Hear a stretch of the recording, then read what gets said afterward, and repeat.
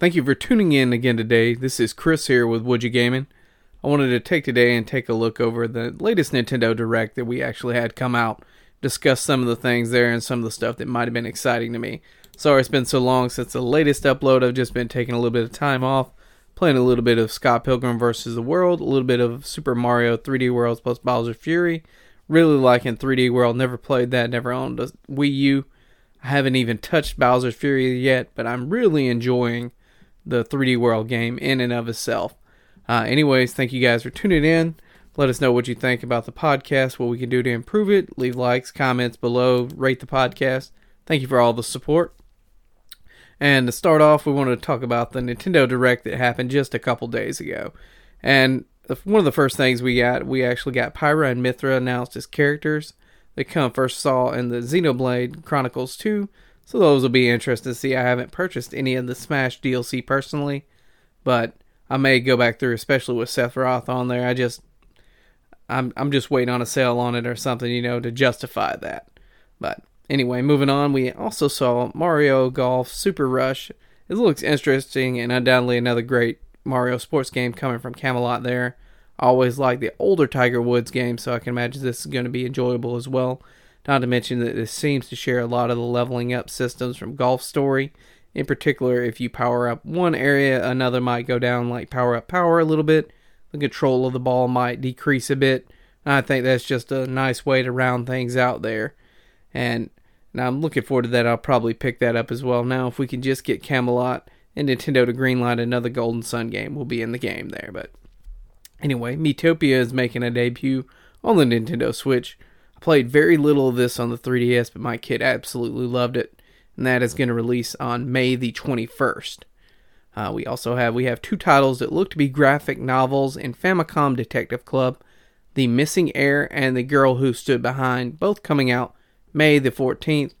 They remind me a bit of Phoenix Wright minus the lawyer aspect. You're just detectives in this, it seems. But if you're a fan of graphic novels, you might enjoy this. We finally get some of our Super Mario Bros. Items in the Animal Crossing New Horizons game, and that is coming on February the 25th, just short of the March 2021 window that we were scheduled to release in. The Warp Pipe in particular is something that I'm looking forward to playing around with. Is there going to be a distance limitation? That's kind of what I wonder there, because if not, I plan to make my trip around the island just a little quicker each day by putting one in by my museum and another next to Nook's Cranny. That way, once I've made my daily rounds, gathered all fossils and unwanted items, I can warp right over and sell them. It may not sound like much to some of you, but in a game where there's no fast travel, this is going to shave just a little bit of time off my daily routine there. We also got a trailer for Falls Guys and a release window of summer 2021. The Outer Worlds will also release on Switch sometime in 2021 as well. The EA title Plants vs. Zombies Battle for Neighborville launches on Switch in March. Another title, Neon White, sees you exterminating demons in first person, and that's coming in winter of 2021. Now, one of the first titles that really stood out to me, and I was like, wow, this looks great. I got to try this out. Project Triangle Strategy is a new tactical RPG from Square Enix and looks to use the same art style from Octopath Traveler.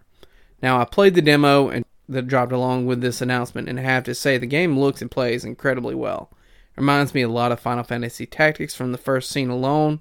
It reminded me of the first battle back on the PS1 all those years ago. Something about just rushing to try to escape, get the protagonist out of there before they're taken hostage or killed. And there are also new elements to this title as well as the ability to attack enemies. If you have multiple units surrounding them, then multiple people can attack on that one turn. Your choices will also determine who you can recruit and can result in entirely different endings. In my time with the demo alone, I had the choice to fight and risk destroying the homes of townspeople or handing over the prince to our pursuing enemies. I chose to fight, but I plan to play back through again and see what the other outcome and what choices might result from them. I'm a sucker for a good strategy game, a love that I attribute to the first Advanced War titles, love that only blossomed and grew even more once I played Final Fantasy Tactics. The demo is relatively short, clocking in at around 2 to 3 hours, though it could be shorter if you rush through things and skip dialogue. I recommend trying it out if you enjoy tactical games in any capacity. This game is coming sometime in 2022, and I eagerly await the release. Maybe in the meantime, I can finally finish Octopath. Star Wars Hunters is a free online squad-based arena multiplayer game that is set to release in 2021 from Zynga. Funny, I only thought they did poker games. And we got an announcement for Knockout City, a multiplayer dodgeball game that launches May 21st.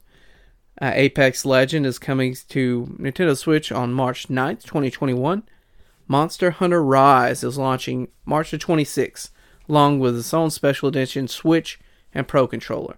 Now, I might not be a big fan of this series, but that Pro Controller looks pretty sick, and I plan to pick that up. Hyrule Warriors Age of Calamity has some DLC announced, with the first wave hitting in June, followed by the second half in November. Legend of Mana is getting a remake that will release on the Switch, PC, PS4 on June 24th. Tales of the Borderline hits the Switch on March 23rd. April 15th brings us an RPG collection in Saga Frontier Remastered. Having never played this title or even heard of it, it may be one that I pick up and try it out just to see if it's to my liking or not. The Ninja Gaiden Master Collection releases on June 10th, and I'm personally going to pick this up. I own one or two of the Ninja Gaiden titles on Xbox 360. Let's be serious here. I'm not going to dig that old console out or that game at this point and play it. So this gives me another chance to play that series. Not to mention that since playing these titles, I played through the majority of the Soulsborne titles, so I feel like I'll be less inclined to rage quit at this point. No More Heroes 3 is finally announced with a proper trailer and release date. We get Return to the Shoes of Travis once again on August 27th, 2021. A physical edition of Hades is being released on March 19th, and they can just take my money now. I own a digital copy, but anytime I can get a physical copy of a game like this that is just so great and enjoy it for years to come, I jump all over that. So I'm definitely going to be buying this. A couple of lesser announcements before we get into the main reason we all tuned in. Stubbs the Zombie and Rebel Without a Pulse is coming March 16th. DC Superhero Girls Teen Powers launches June 4th, if that's your sort of thing. Eiji Aonuma addressed the Breath of the Wild elephant that was in the room. He stated we will not get any information on this with this particular Nintendo Direct, but they will be ready to show us something later this year, so I look forward to that. But in the meantime, he did announce to us the Legend of Zelda Skyward Sword HD remake. That's going to grace the Nintendo Switch's presence on July 16th with a new set of Nintendo Switch Joy-Cons that are coming along with them. The Joy-Cons are designed to look like the Master Sword and the Hyrule Shield. Skyward Sword looks to retain much of its motion controls from the Wii days, allowing for you to use the Joy-Cons to swing in particular directions. There's also allocation made so you can use a controller if you so choose, and that's how I intend to play. The right stick is used to swipe in particular directions. You press down on the stick, it will swipe downward, swipe to the right, and you will swing right, left, you will swing left, or even diagonally. So it's nice that they offered an option to do that. I preferred this option. I do not like motion controls as much. If at all possible, I would have preferred just them to allow us to just use a button there, but I understand they did what they did. With the game being designed around the Wii hardware, and particularly the Wii motion controls and nunchuck in mind, they had little choice. It was either completely redesign and code the game to remove all motion controls, or take advantage of the motion controls that are available on the Switch and implement something else for individuals who do not want to use that option. I will pick this up as it's another case if I own it on the Wii, but I'm not going to pull that bad boy out to play it. Not to mention the motion controls on Wii were not the greatest, and I do not want to relive that. I expect other Zelda titles as well, and saw some analysts in the industry saying things that we were without a doubt going to get Twilight Princess and Wind Waker this year. And it'd be great to be a Zelda fan and get all three of these remasters this year, and Breath of the Wild 2. Time will only tell if we get Breath of the Wild 2 as well, but I'm all but certain we're going to get these three titles at the least.